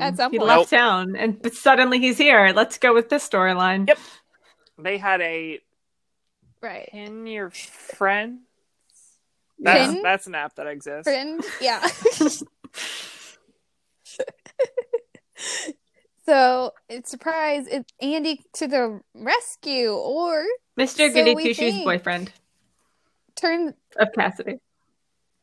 Valedictorian and serial killer, because Cassidy looks down at his side and he's got the tire I will say, when I first saw this movie, I was not expecting him to be the killer. Was not expecting it. I think this was one of the only movies that has surprised me on who the killer was. Yeah, I agree. Like, I was not with all the expecting red this. herrings and stuff, especially because they make the point of like explaining that he's like gonna be out of town and won't be there. It's like the one where you're like, okay, that makes sense. He's just leaving. He won't be around when everybody gets killed because, you know, Cassidy's at this point has been set up to be the final girl. So like, he doesn't need to be there. He can just leave and the movie can continue. And then this scene happens and you're like, wait a minute. After all those misdirects, it's him. The person that like had a reason to not be there. Which is kind of like a red herring for a red herring. Like, you know, I think we had so many red herrings and that might have been the point that you're paying so much attention to those. You're not paying enough attention to the one person who isn't a red herring. He's such a non-character in this movie. I mean, he really isn't. He has like probably like 4 scenes before this. Yeah. That are B minuses at best. You know, he's not a lot. So that's why, but it works because it's kind of like, oh shit. Okay. And I think his motive is, dude, it's crazy. You know, it's not anything to write home about, but I think it is. It's fine. Yeah, but so Jessica wakes up and she's like, "It's all right, we can fix this," and just won't. And is just like trying to process it, and is actually, I think, for the first time, extremely frightened. Because Cassidy, I don't think immediately realizes that it's him. She just knows that Andy saved her from Kyle, and she's just grateful. But then, like when Jessica is kind of standing up and just staring, and then they see the tire iron, it's like, wait.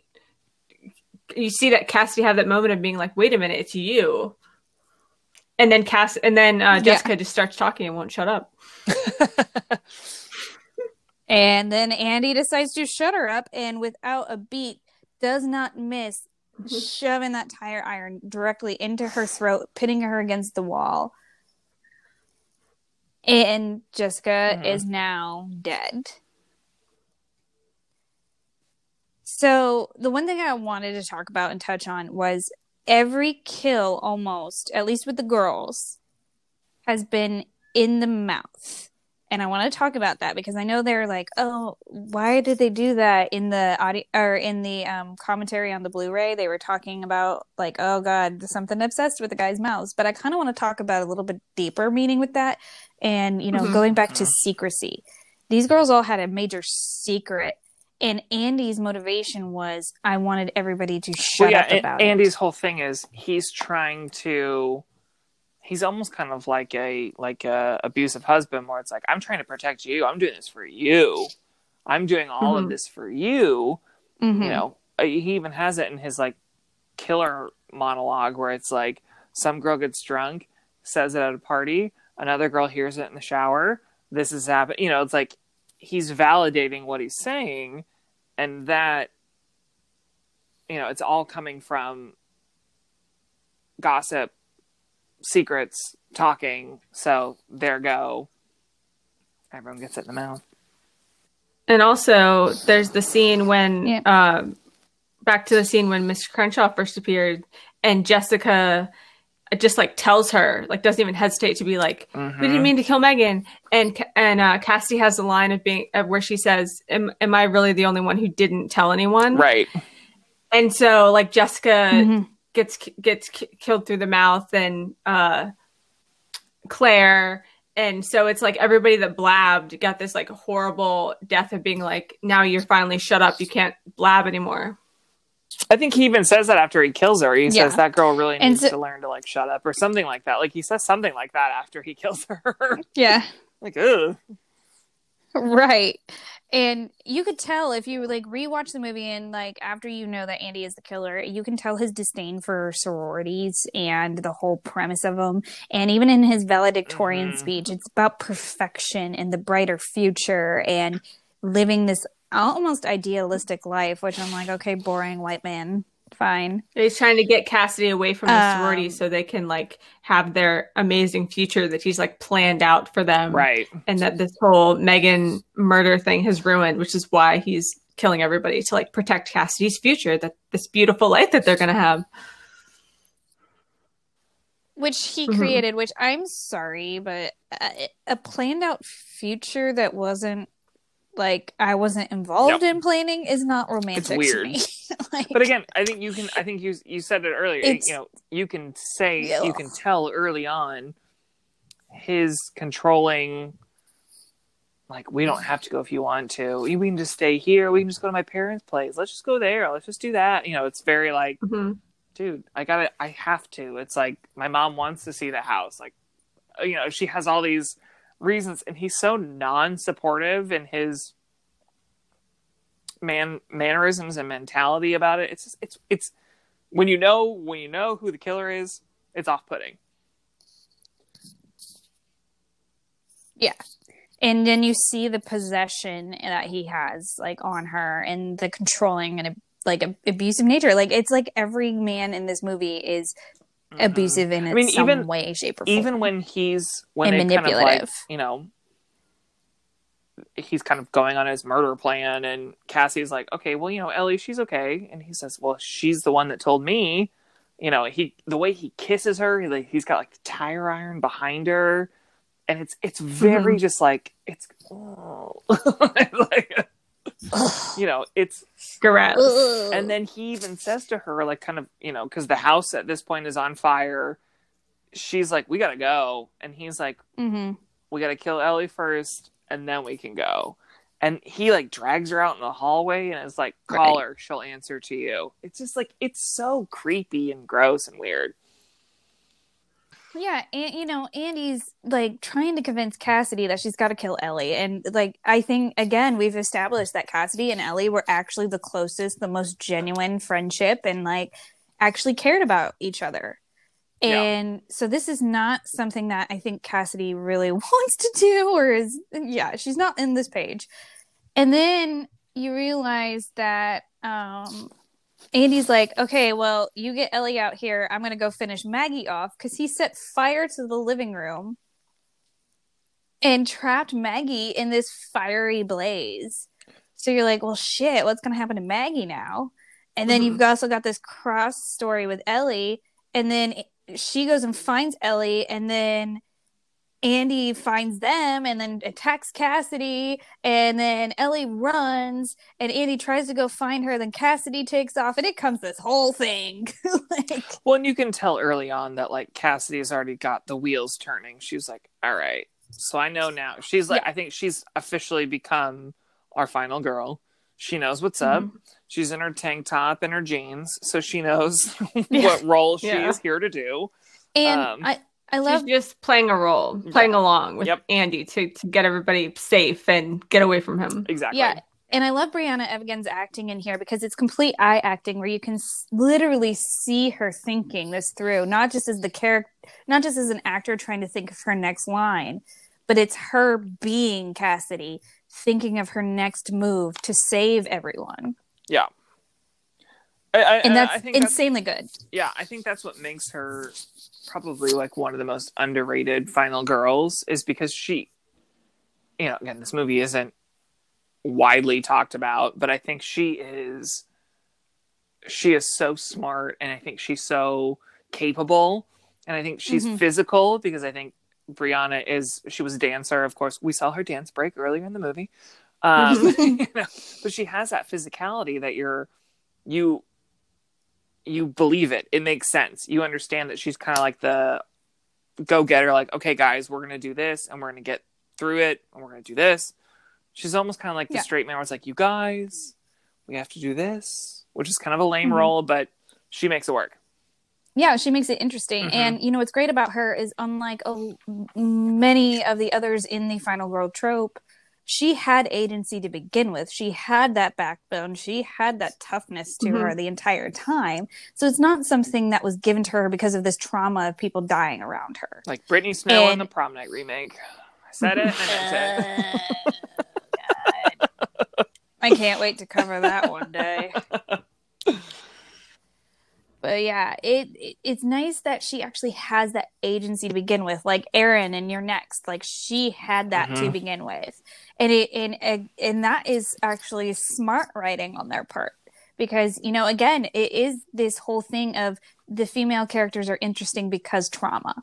No, she's interesting because she's interesting. Right. Yeah. Like, I like Cassidy on screen. I'm not bored by her. I enjoy seeing her on screen every moment. And, she's got the same wit as Jessica, but she's actually a nice person. She's got the big heart. She's got a backbone. She is a really well-developed character, and I applaud them for that. Well, I think And her main role has...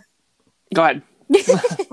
her role has nothing to do with her boyfriend either. Yes. Right. Like, I feel like with Claire and with Jessica and even with Megan, like the whole reason this starts is because her boyfriend is cheating. So it's like Cassidy's character she's just on her own. She's just in this sorority. It's not like, a guy did something to her, so she's messed up. Yeah, the only thing with Cassidy's boyfriend is the fact that he's the killer. That's it. Yeah, but she doesn't know that Right. for like the majority of the movie, and then she's like, "Oh crap!" and I'm gonna take you out because you're a killer, Right. and I'm the final girl. Yeah. Here's the thing: is you have all of these men in this movie. Actually, not a lot, but every man you meet is kind of a scumbag in some way, except for Andy, and you're like, "Oh, this perfect man," and it's not hard to imagine that you'd find this like perfect guy in like the sea of the crappy people, because like I've met guys that act like Kyle, that act like Mickey, and Kyle's dad. Like, you've met people that are like these, so it's not hard to buy that these are real people. And then you meet Andy and you're like, okay, there's like, he's fun, he's a boring, bland guy, like whatever. And then again, it's that whole thing of these guys are all red herrings. And then you forget about Andy, and then you're like, oh shit, it's Andy. What? Yeah. Which, again, the most interesting thing about him is that he's the killer. And then again, you start thinking back to those conversations he had with Cassidy previously, and you think back to his old actions, and you're like, okay, yep, this hits in a different way now. Okay. Well, I think you can make the same argument. I mean, again, this could be Patreon episode 2, where it's like, boyfriends in horror. Skeet Ulrich is, he's the same kind of vibe. It's like, yeah. Wait, what? Why? You look back at Scream and you think, okay, he's a little controlling when he looks at Sydney and his conversations with her. When you know what you know, it's creepy. But yeah, and when you're first the fact that sorry, go ahead. When you're first watching it and you don't know what the outcome is, it's, oh yeah, he just wants Sydney to like him, and maybe, he's a teenager, he's horny, whatever. Same thing with Kyle. He wants Cassie to kind of loosen up, Andy. It gets, when you know what you know at the end of these movies, upon a rewatch, it becomes creepy. Right. And I think it makes it even scarier. Because then you're like, oh my God, did she not know she was getting manipulated the whole time? Like, did she not see how controlling he was and possessive he was? And it's just like, oh God, it even creeps you out. Because then, you have this, there is a tendency for people to not believe that these seemingly sweet, ordinary, bland guys could be abusive assholes. And you look back at it and you're like, oh fuck, Andy is one of those. Like, a lot of people would never see this coming. He could totally get away with it if he almost did, Yeah, they needed Cassidy to have her final girl agency jump out. It's his manipulation that is the most terrifying part of it. It's like his, right. It's his concept of, I did this for you, which is scary. And I think that, I think that's the difference between him and Billy and Scream, is like Billy is doing it for him, whereas Andy thinks that he's doing it for her. And that is almost scarier than Billy and Stu and Scream, I think. I don't know. Yeah. And even comparing Billy and Andy, they don't hit the same way. Mm-hmm. And that's great because this movie can stay separated from that. It's not trying to be Scream. It's not trying to do the same thing as Scream. It has almost the same result, yes, because the boyfriend's the killer, but it doesn't remind me of Scream necessarily in that way unless I'm thinking about it. Right. It's nice too because this scene really sets up the final showdown when the house is on fire, and there's more of like an urgency because no matter how it ends, the house is going to burn down.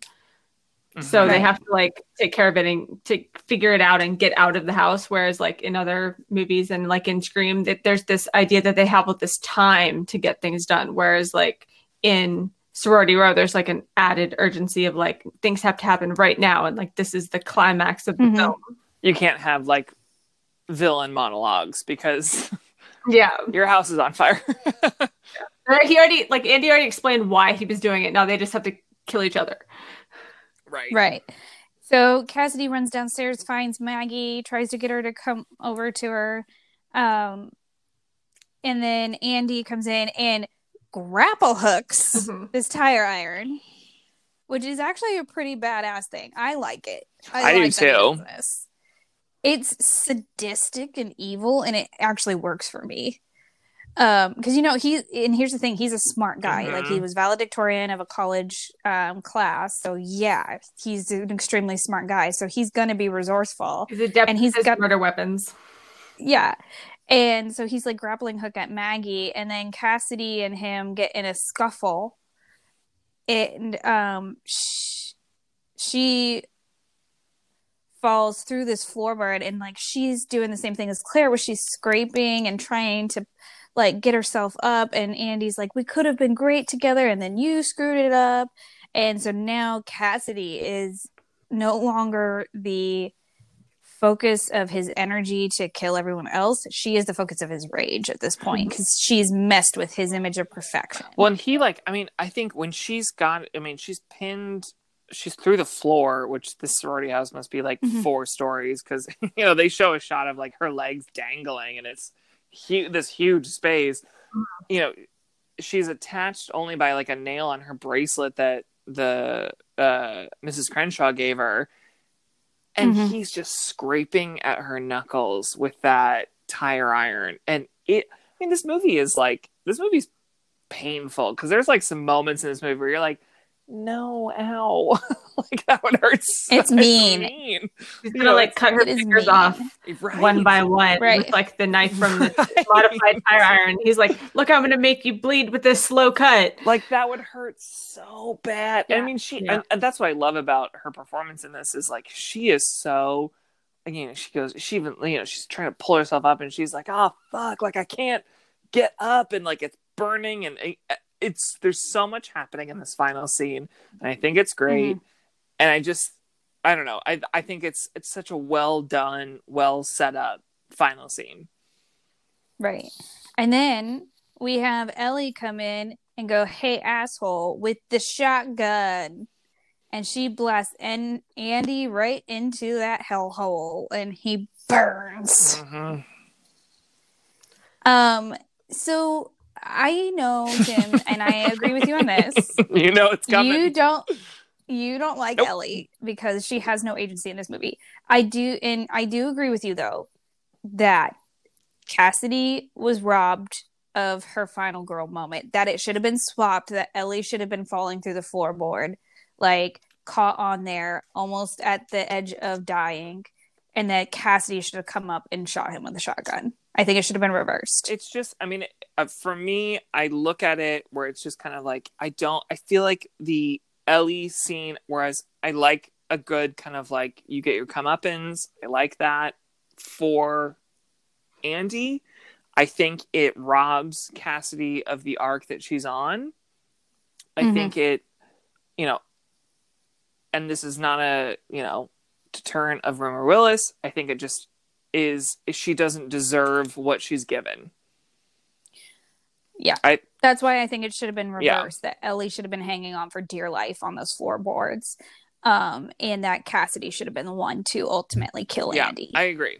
I mean, I think, again, it would be kind of more symbolic. I think it would be more of a cinematic moment where you have your protagonist and the antagonist who happen to be dating. You know, it just seems odd. I mean, the only thing that connects Ellie and Andy is that Ellie told Andy about the original crime, which is a thing in itself, but it doesn't warrant the final killing blow, in my opinion. Right. I agree. That's interesting. I don't know that I necessarily agree with that. Well, let's see. For me, when I saw this movie the first time, the whole character of Ellie, she's shy and scared, and they're always telling her to hide and trying to protect her. But at the end of the day, she's in this sorority with these girls. They're all combined in solidarity that they're sisters, right? So, and Cassidy's done this in the scene that she's trying to protect Ellie from getting killed by Andy.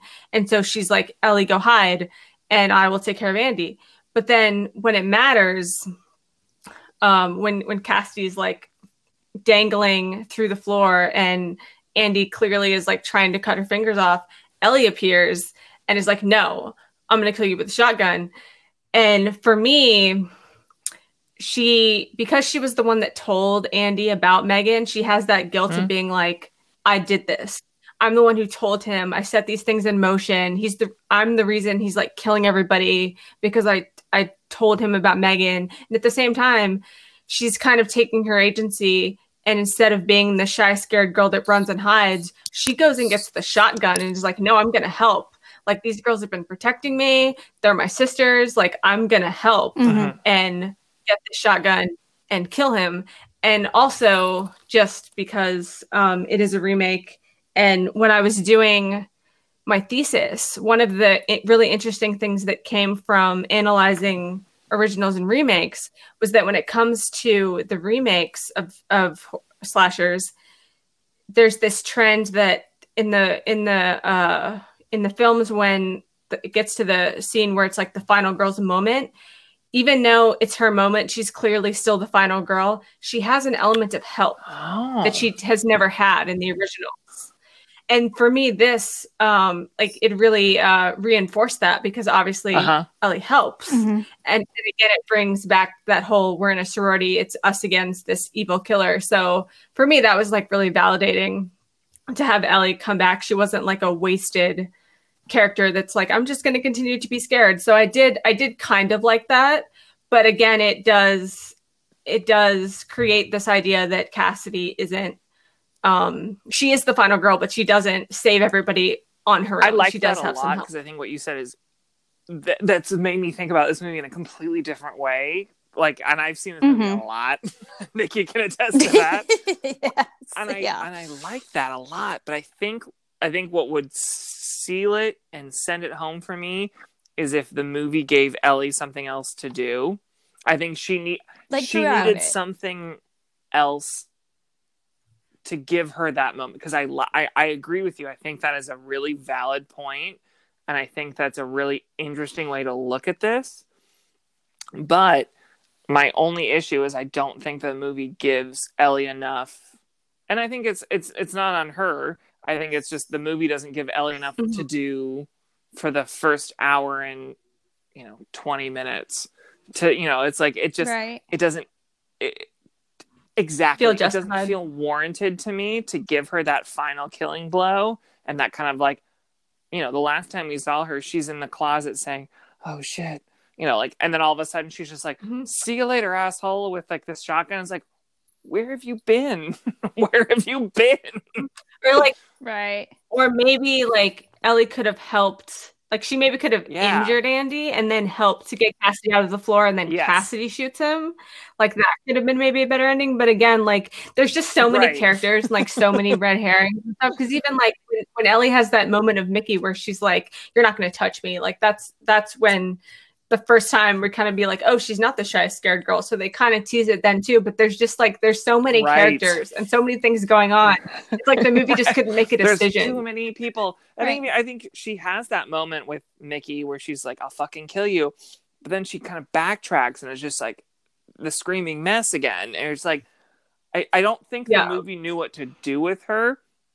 And I think, Nikki, you and I have talked about this, where it's like, I don't think the movie knows what to do with Claire or Ellie. And I think there's a way that you could have combined the two of them into a fully developed character. I don't know. Because, again, at the end of the day, I love this movie and I don't really want to fuck with it too much. Except for the ending. But I think, I don't know. I think there's a way you can do it. But I really, now that you've said this, I think about it differently now. Yeah. Someone went to college. No,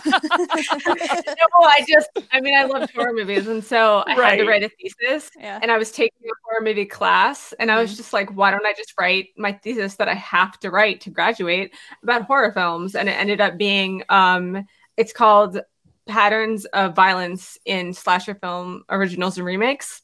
So that's like, this is what I analyzed, was like how they took a similar story and like kind of adapted it. It's so true. I'm thinking of like remakes now, and like Texas Chainsaw, Nightmare on Elm Street, Halloween, like all three of those, like your final girl is helped in some way. Oh boy. I specifically looked at Friday the 13th and Nightmare on Elm Street, and I can send it to you. I need to read it. Like, it's so good. Okay. That's podcast number. What we've come up with like 4 or 5 podcasts in this episode. Great. Right? Patreon. We should start a Patreon. I will post it. People can read it.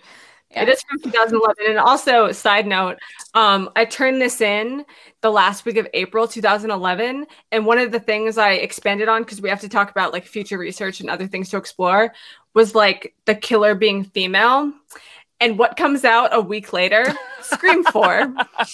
I was screaming. I was like, oh my God, I predicted this. I just proved this. Like, I lost my mind. Yeah. And it's funny because, like, your professor questioned you on that point, didn't they? Or you told me that's funny. Like I found it. I found my research again recently, and I was like looking at my professor's comments on it, and I realized that she gave me a lesser grade because she didn't understand horror as well as I did. I'm sitting here reading this being like, wait, if you actually read my research, you would understand that I was right. Like, it was so validating. Right. So, yeah. And then Ellie, being the smart one, she's like, hey, Maggie, wrap yourself up in that curtain and jump over here to us. And then they walk out. Say what you want. I love this last scene, the music and them slow-mo walking out of that burning house. Mm-hmm. Yeah, I think it's amazing. It's such a like kind of like victorious ending where you're just like, cool, yay. Even though I don't think 2 of the 3 should have been alive. I support it. I kind of, they definitely set us up for a sequel and we didn't get it, which is unfortunate. But, we have, they walk out of the house and then it flashes forward to 15 months later. The house is being renovated and Maggie is now a Theta Pi and they're doing that creepy Theta Pi says goodbye. It's really creepy and it unsettles me. But then we see a man's, like, you just see like a side of him coming into view and it's a man with scars on his wrists and he's holding a garden spade or something like that. And it implies that Garrett's still alive. And that had to be a sequel though, right? Like it. Right, like it was Garrett. Well, now he's like, he can get his revenge because, like, obviously the girls tricked him into killing Megan, and he's traumatized by that. Yeah. So, okay, what are you guys' final thoughts on Sorority Row? What I like about this movie is, yes, it's a remake of a lesser known 80s movie, but I think what it does really well. It has the camp, it has the gore, it has the whodunit elements of it. Yes, it has all of the tropes of a typical 80s slasher movie, but that's what makes it fun, I think. I think it's fun. I think it's, you know, it's not taking itself too seriously. It knows what it's doing. And to me, that's fun. I think that's, you know, it's a fun group movie, I think. It's fun to watch in a group. Yeah, I think it's a good time, honestly. It's not trying to change the rules. It's just having a good time. Mm-hmm. For me, when you watch Sorority Row, it's just like a good time. Like if you want to watch a horror movie, but you don't necessarily like want to be scared or want to like dive deep into like a trilogy or do all these things, like you just want to enjoy watching a movie, you pick this one. And there's nostalgia, there's tropes, there's whodunit, there's just lots of things to dive into and enjoy. And the dialogue is on point, and there's good cinematography and plenty of red herrings to think about. But it's enjoyable as a horror movie. Yeah, I'm definitely, since I saw this in theaters, been a super fan of this movie, and I love the characters, and like we talked about, it's an ensemble cast. You know, there's many characters in this movie, but you actually walk away remembering each of them. And I think that's powerful for this kind of movie, and especially because it's 5 female characters and they're actually decently well thought out characters. You know, there's a little bit of give here and there with that. But you know, even if you took all of the men out, the men aside, these are still characters with agency and with excellent stories and personalities to dive into and things to think about. And you care when these girls die, and you're like, oh man, I wanted more time with this person. And the kills are original, they're intense, they're brutal and sadistic. But it's a movie that comes out with unexpectedly, and it's something that you didn't really know you wanted in a horror movie till you see it. It's not trying to be anything it's not. Yeah. You know what I mean? Like, it's not trying to be, you know, the next Scream or, you know, whatever it is. Right. But I think it just delivers. Now, real talk, what's everyone's favorite kill?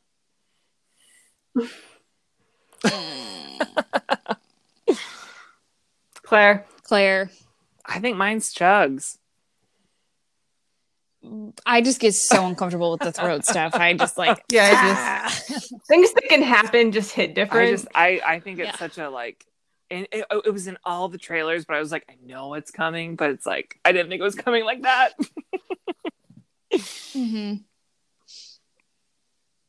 Yeah, I don't know. But I just know that if they remade this movie, there are certain problematic things that they would have to take out of it. But also, I would be interested to kind of just ignore the men part of this movie and just make it about the sisters. I think you could do it. I think if you got the right people behind it, I think you could do a remake of it, a remake. I think you would take from the original and this one and do another one. I think you would have what I would suspect would be the original idea of Black Christmas 2019 and then elevate on it. I don't know. I think you could get it if you got the right people behind it, behind the scenes, you could do it. I think. Right. Because this is almost lightning in a bottle. It's such a good movie, and I think it's completely underrated. I think people need to revisit this. You know what? I think it suffers from something that Scream 4 suffered from, and it's ahead of its time. I mean, Jennifer's Body is the same example of that, where it's like, you know, it's a... Which that came out this year, that same year too.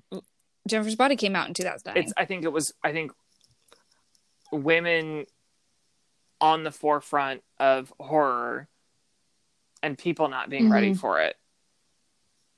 Yeah, it's like the final girls are taking the woman's narrative back, and it's no longer we're going to play a victim. We're going to be this badass. And then we start seeing that resurgence in movies, and even independent movies like You're Next, which was actually made, I think, in 2009, but didn't get released until 2011. You know, with Aaron. she has agency. Tree in Happy Death Day has agency. Like, these women are women that you care about, but they also started as badasses. They started as real women who like know things and can do things and have development. And you know, I like that this movie retakes that narrative and spins it around, and it's like, no, Cassidy is not the meek one, and that's why we think Ellie is the final girl, and then we learn that Cassidy is. Like, this movie needs to be revisited because I think it was ahead of its time, and it's a lot better than what people give it credit I think for. too. I think people cast aside slasher movies in general, so I think that there's that element to it as well. I think that, again, it is a full ensemble, female ensemble gets cast aside. So I think that that's what Jennifer's Body suffered from, where you have two female leads who aren't antagonists until the end, of course. But, you know, it's like, that's, I think, it wasn't as sellable back then. Now you look at it, you know, Jennifer's Body is experiencing a great resurgence and is having like huge successes of people looking at like, oh no, this was a movie that was way ahead of its time. I think this does the exact same thing. Right. And especially when you have that ease into it from movies like, you know, Birds of Prey that came out earlier this year. Like, people are willing to go and experience female ensemble casts. And you know, they, like you said, they weren't willing to do that a decade ago, but now we know for sure that they're willing to do that. And a lot of people praise Wonder Woman as being the strongest character from the DC universe. And, you know, looking at Captain Marvel and all of these women in the Marvel movies who are just incredible and drawing those fans in. And, you know, I think it's allowed women to be more outspoken about liking horror movies and superhero movies, and been more empowering for us to come out and be like, no, we are fans of this. We know what we're talking about. We know what we're doing with this. And, you know, we will pay the money to go see this. Well, I think horror has always paved the way for female characters and female protagonists. You can look at solely Laurie Strode, Halloween, and Laurie Strode, Halloween 2018. That's a prime example right there. And I think that's the biggest example of how that works. It always will work. And, you know, hopefully we'll get to see Halloween Kills sooner rather than later. please. You know, and I think that with Halloween 2018, it introduced Judy Greer's character and Andy Manichek's character. And it's continuing that legacy that will always be there. Horror is always going to be a female protagonist, with the exception of Bruce Campbell. Like, that's it. Like, that is it. It's women and Bruce Campbell. Well, also, and then also Sydney. Scream 5. From Scream. Like, you know, how many people are excited because they get Sydney, Gale, and Dewey back for Scream 5? Oh. Yes! It's like the dream team back together. Yeah. I'm scared. Let's go. Yeah. Me too. I mean, but you have to think about it. She wouldn't come back if it was You're like right. a terrible That's a really script. good point. Yep. You know what I mean? Because and Kevin Williamson is a producer on it. Okay. So. that's true. All right. Sold yet again. Yeah. All right. I think that concludes our discussion about Sorority Row. I mean, again, this is a movie ahead of its time, and I'm excited to see what kind of resurgence it can get. You know, Tim and I, we will probably watch this almost every other time we're together. Like not even kidding. Yeah. Friendship goals. But all right. So we talked about this movie for a long time, but Courtney, what are we going to talk about next week? Next week, we are talking about The Last House on the Left. And no, we're not talking about that faux-ass Marnie Piper remake. We are talking about Wes Craven's original film. And boy, is that going to be a hard one to watch. Woof. Yeah. It's Halloween. We can do it. Come on. Yeah, I'm excited for this for us to talk about it. I'm just, there's going to be some talking done in that episode. All right, you guys. Well, Tim, do you have anything else before we close this discussion I just today? want to say thank you for having me. I really appreciate it. Let's talk about course. any other horror movie other than Last House on the Left you want to talk about. I appreciate you both. Thank you guys for doing this. And thank you guys. Of course. We were so happy to have you. Thank you. All right, guys. Well, if you want to contact us or find more content from us, you can visit our Facebook page at Everybody's a Suspect. You can even email us at everybody'sasuspect@gmail.com. We are also on Twitter at Everybody's a Sus1 and Instagram at EAS Podcast. We'd love to hear from you. So, all right, you guys, we'll see you next week when we cover Last House on the Left. Bye. Bye.